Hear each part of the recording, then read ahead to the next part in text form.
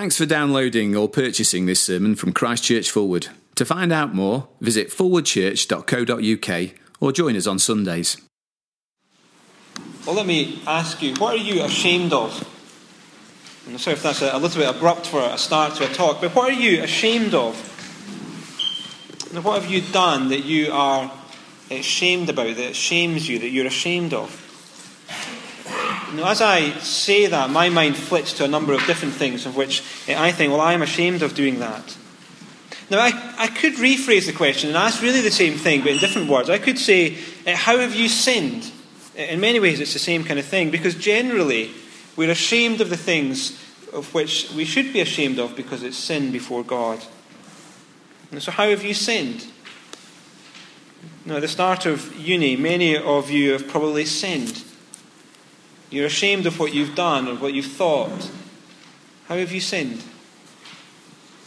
Well, Psalm 32 should be a balm to our spirits today, if that is you, because look at what it says in the beginning.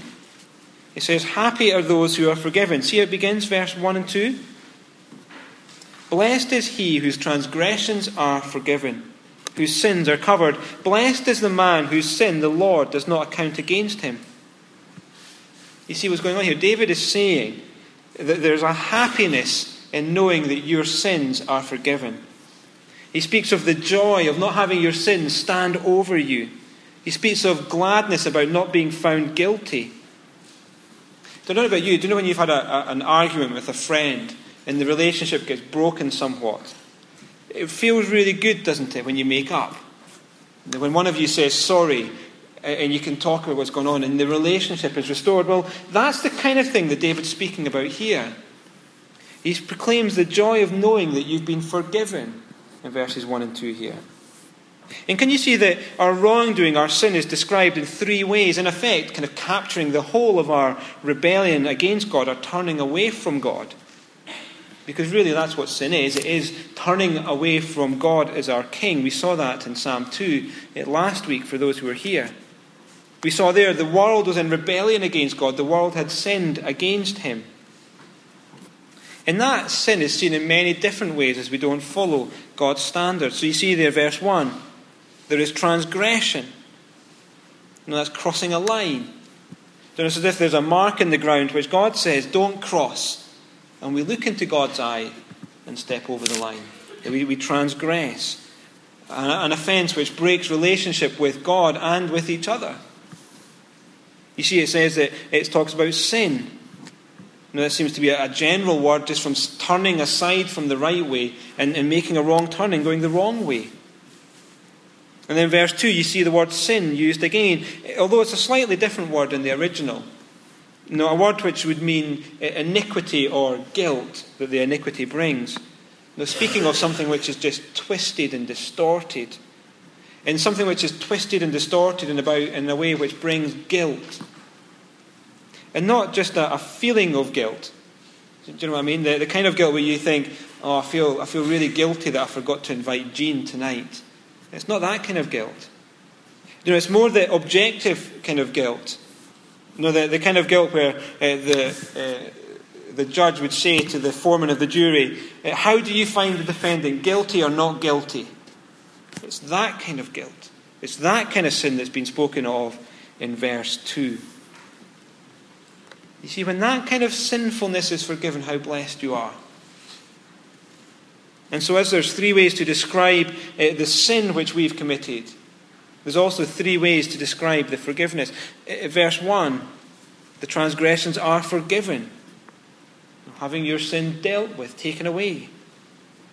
Verse 1 again, the sins are covered. And I think the picture is, imagine walking up to God and you're just in filthy rags. And God brings a rich cloak and places it over your shoulder and covers you up.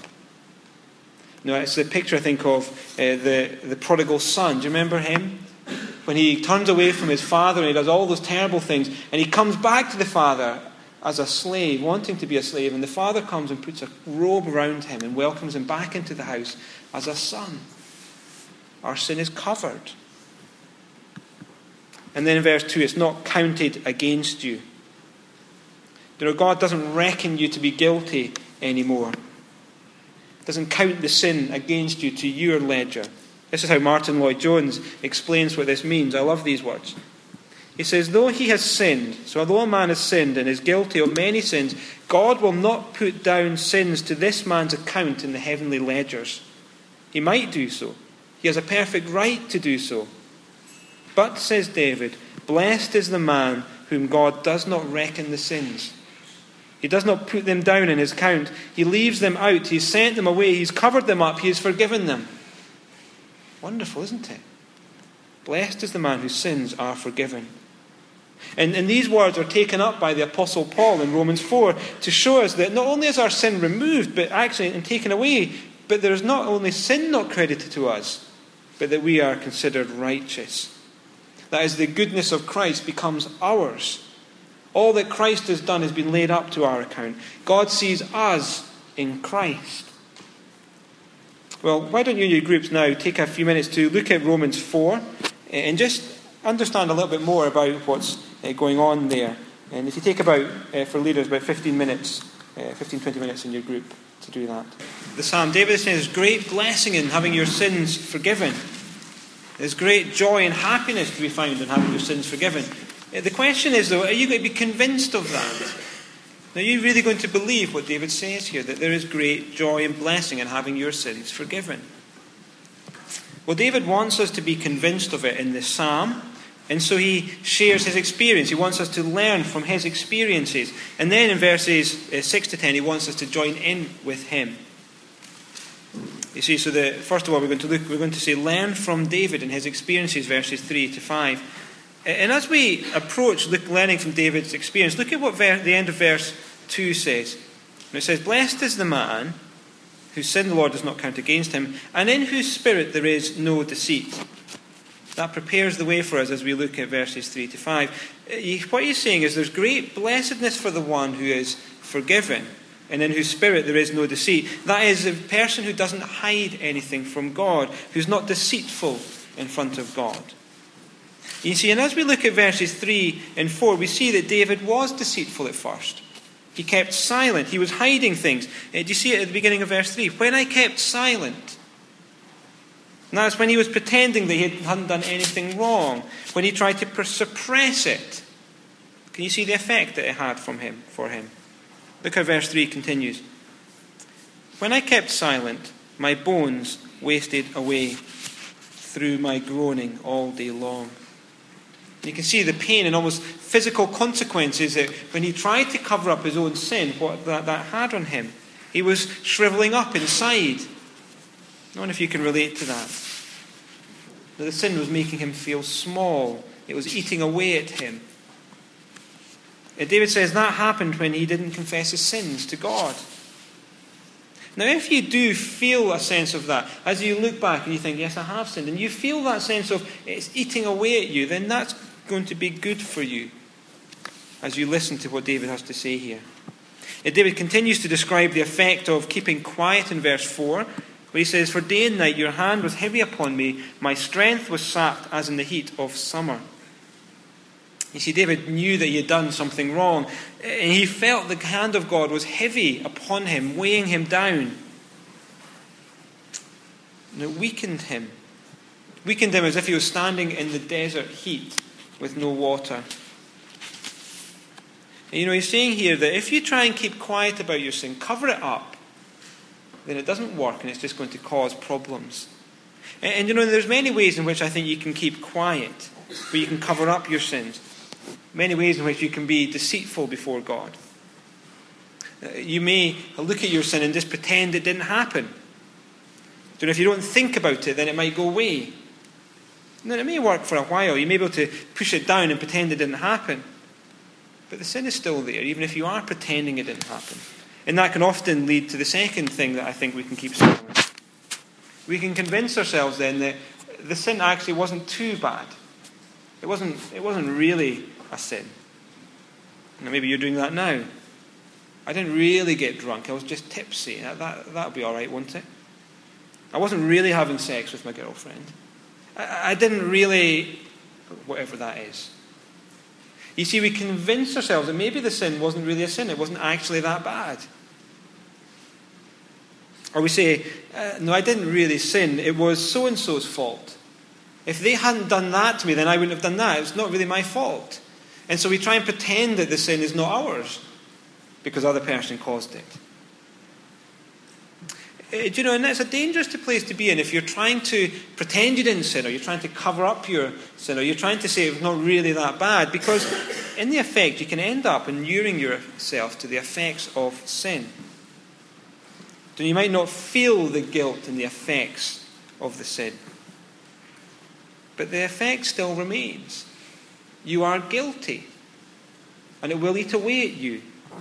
And in the end, it will diminish you, and eventually it will catch up with you when you have to face God in judgment. So another way that you can keep quiet and cover up is by trying to do good things. Now maybe you think you can outweigh sin somehow. Now, if I do good things, then that will outweigh my sin, and that will be okay then. Or we can think, well, I'm doing lots of good things, so that this bit of bad thing doesn't really matter. I've known a student in the past who's been really involved in Christian stuff. A really great guy, thinking he was doing really well, and yet all the time he's sleeping with his girlfriend. He didn't quite match up the fact that that was a sin, and yet what he was doing over here didn't cover up for it, however good it was and however much he was doing. Or maybe you think it's okay because I've been baptized, or I give money to the church regularly. That'll be okay. God will now look on me with compassion. You see, thinking of doing stuff to make up doesn't work. It doesn't take the sin away. Or another way that I find sometimes people can try to keep quiet, cover up their sin, is that all of a sudden they start having doubts. No, I'm not saying that doubts can't be genuine, but for some people have doubts so that they can cover up their sin. And it works kind of like this, I think. They have doubts about whether the Bible's true, whether Jesus really existed, whether the resurrection happened. And can you see what happens? If you get rid of the Bible being true, Jesus existing, and the resurrection happening, then, well, where does sin fit? There's nowhere, is it? And so you can get rid of your sin by denying those things. But the problem is it doesn't work, because the gospel is true, and the sin remains. There's maybe lots of other ways in which you can cover up your sin, which you can try to keep quiet about it and pretend it didn't happen, but they don't work. Sin is still there. Sin still has its effect, and the ultimate effect is that we will be judged by God for it. And so learn from David's silence. Silence doesn't work. But then see verse 5, learn from David's speech. And you see the contrast that's drawn. In verses 3 and 4, he is silent. He covers up. And then in verse 5, he speaks. And see what he says, verse 5? Then I acknowledged my sin to you and did not cover up my iniquity. I said, I will confess my transgression to the Lord, and you forgave the guilt of my sin. You see, he spoke up and said, I've sinned. He thought, I'm not going to cover it up anymore. I'm going to tell you what I've done. I'm going to open it up. And so he confessed his sin to God, and God forgave him. You see, that's what God does. Do you remember Romans 4? God forgives those who confess their sins and considers them righteous. You see, all David did was bring his sin out into the open before God, and God forgave it. In the language of verse 1 and 2, God covered the sin. Now I find the way the psalm's written here is really interesting. Do you know what I think? You see, in verse 2, there's the blessing of having your sin covered. But verses 3 and 4, if you try to cover your sin, it eats away at you, and it's not a blessing at all. It diminishes you. But verse 5, if you uncover your sin, then God will cover it for you and do away with it.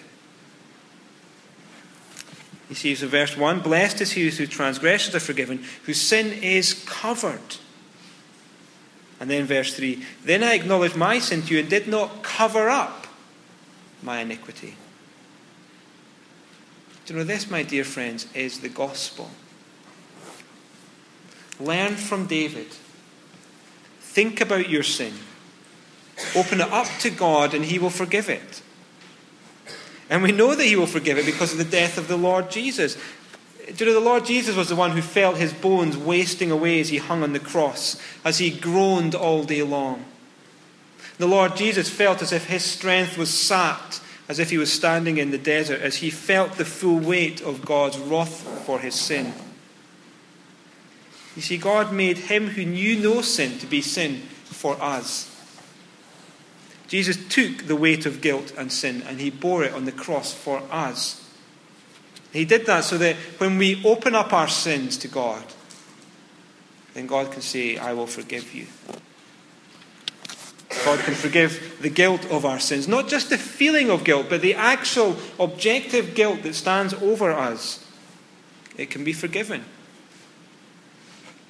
You see, and all that David did was lift the lid on the sin so that the full horror of it could be seen before God. So I wonder, as he did that, whether the words and the description of who God is were so precious to him. Do you remember those words? The Lord is gracious and compassionate. That must have been so precious to him. And he must have been able to sing, as far as the east is from the west, so you've removed my transgressions from us.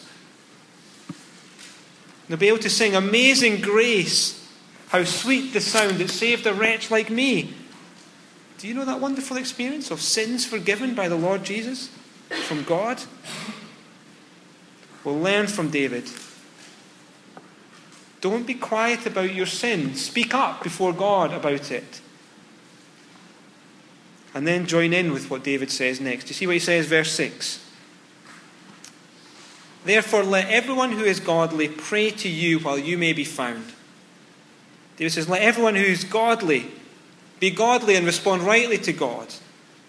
In this context, the responding rightly and being godly is to confess your sin to God, to open it up and pray to him. Opening the lid on what you've done before God and asking God to forgive it. Do you know, at church we pray a confession generally in the evening. We pray a prayer of confession most weeks where we'll say, I've sinned, please forgive me. And you know, that might be a good thing for you to start doing each day. Take the service sheet home with you and pray the confession for that week every day. Lord, I've sinned, please forgive me. But I think there's much more to be said, and much more is being said here. You see, it's more than just praying a general prayer of confession. I think we should be praying and asking God for forgiveness for specific things that we've done. I don't know when the last time was where you prayed to God and says, Father, I was angry with so-and-so, please forgive me. Father, I got drunk last night and that brought dishonour to your name, please forgive me. Father, I went to Corp so that I might just look at girls and lust over them, please forgive me.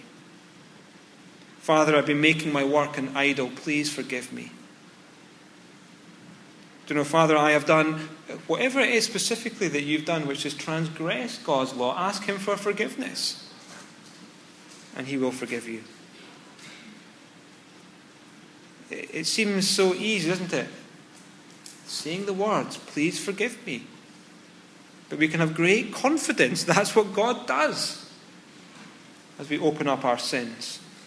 It's all you need to do to be forgiven by God, to feel the blessedness of verses 1 and 2. And can you see, actually, this is really different to the Roman Catholic doctrine of confession. Because in that doctrine there, you have to go to a priest to confess your sins. And then the priest will say, you are forgiven. Well, we just need to pray to God. We don't need to go through a priest to get forgiveness. We pray to God. And in Roman Catholicism, the priest will then give you something to do. He'll give you penance to do. Something that you do to pay for your sins or to show that I'm really sorry. But can you see how different that is from what it says here in Psalm 32? I acknowledged my sins to you and you forgave them. Very different to what it says in Romans 4. That a man is counted righteous not because of what he does. You see, David confessed and was forgiven. He acknowledged it and God forgave him. And to say that we have to do then something else to be forgiven is just wrong. And it says that what Jesus did on the cross in paying for our sins wasn't good enough. It's not the gospel. You see, we need to pray, uncover our sins, and ask God to forgive us. That's it. You see, sometimes we like the thought of having to do something to pay, to show that we're really sorry. But that's not the gospel. And so we're going to pray verse 6, while God may be found. Did you see that in verse 6? Now let everyone who is godly pray to you while you may be found. You see, we join in with David in praying while God may be found. It seems a little bit odd when you think about it, isn't it?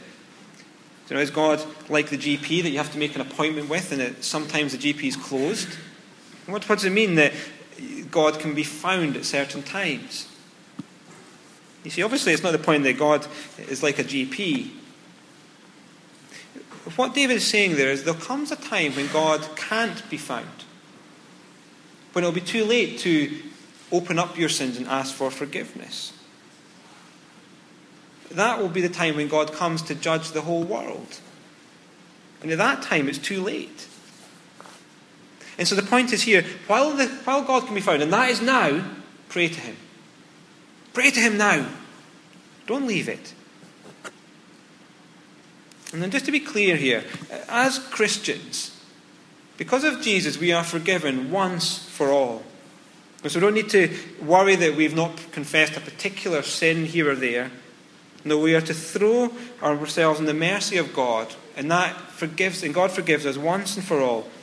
But then our lives will be characterized by a constant saying sorry to God and asking for forgiveness again, claiming what's already ours, the forgiveness of the Lord Jesus.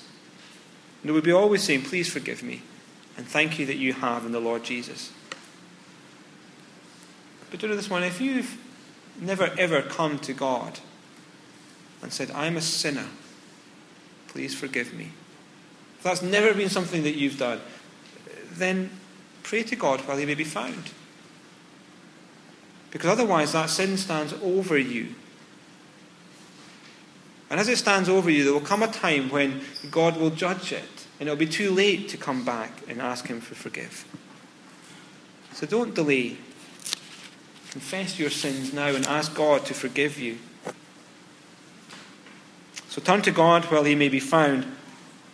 And that is now. And then see the great blessing in verse 6 and 7. You see it? Therefore let everyone who is godly pray to you while he may be found. And surely when the mighty waters rise, they will not reach him. You are my hiding place. You will protect me from trouble. You will surround me with songs of deliverance. You see, when you confess your sins, you can be assured that the waters of judgment won't reach you ever. You're truly forgiven, eternally forgiven. And then God will surround you and be your hiding place. He'll be your refuge. He will sing songs of deliverance over you. What a great picture to be in God's presence in that way and surrounded by God in that way. And then David goes on in verses 8 to 10 to say, don't be a stubborn mule. To learn the lesson of what he's been saying. Don't be like a mule that needs to be dragged everywhere. Learn it for yourself. You see what he says, verses 8 to 10. I will instruct you and teach you in the way you should go. I will counsel you and watch over you. Don't be like the horse or the mule, which have no understanding and must be controlled by a bit and bridle, or they will not come to you. Many are the woes of the wicked, but the Lord's unfailing love surrounds the man who trusts in him. So there's great blessing in being forgiven. And so learn from David's experience. Don't cover up your sin. Open it up before God and ask for his forgiveness. Join with David in praying to God while he may be found. Because God loves to forgive and will forgive those who do that. And you see, if you learn that lesson, if you learn from David and you join in with David, then can you see how you can't help but join in with him in rejoicing and praising our Lord? You see how the psalm finishes? Surely it is what we want to do when you understand the effects of sin and the wonderful truth that it can be forgiven. You see how it finishes? Rejoice in the Lord and be glad, you righteous. Sing all you who are upright in heart. Confess your sins and know the forgiveness, and then that will rise up in us a song of praise and thanksgiving to God. What joy in knowing sins forgiven. Maybe you felt weighed down by sin over these last few weeks. Confess your sins and know the joy of feeling that weight lifted, of knowing God would look at you and see you as righteous because of the Lord Jesus. Confess your sins and know the joy of sins forgiven. And keep joyfully giving thanks to our great God and Saviour, Jesus Christ. Well, why don't you take a couple of minutes now in quiet to respond to God, maybe to confess some sin to God. And then in a few moments we're going to pray, and then there's some questions to discuss after that. So take a few minutes just of quiet, and then we'll sing in a moment.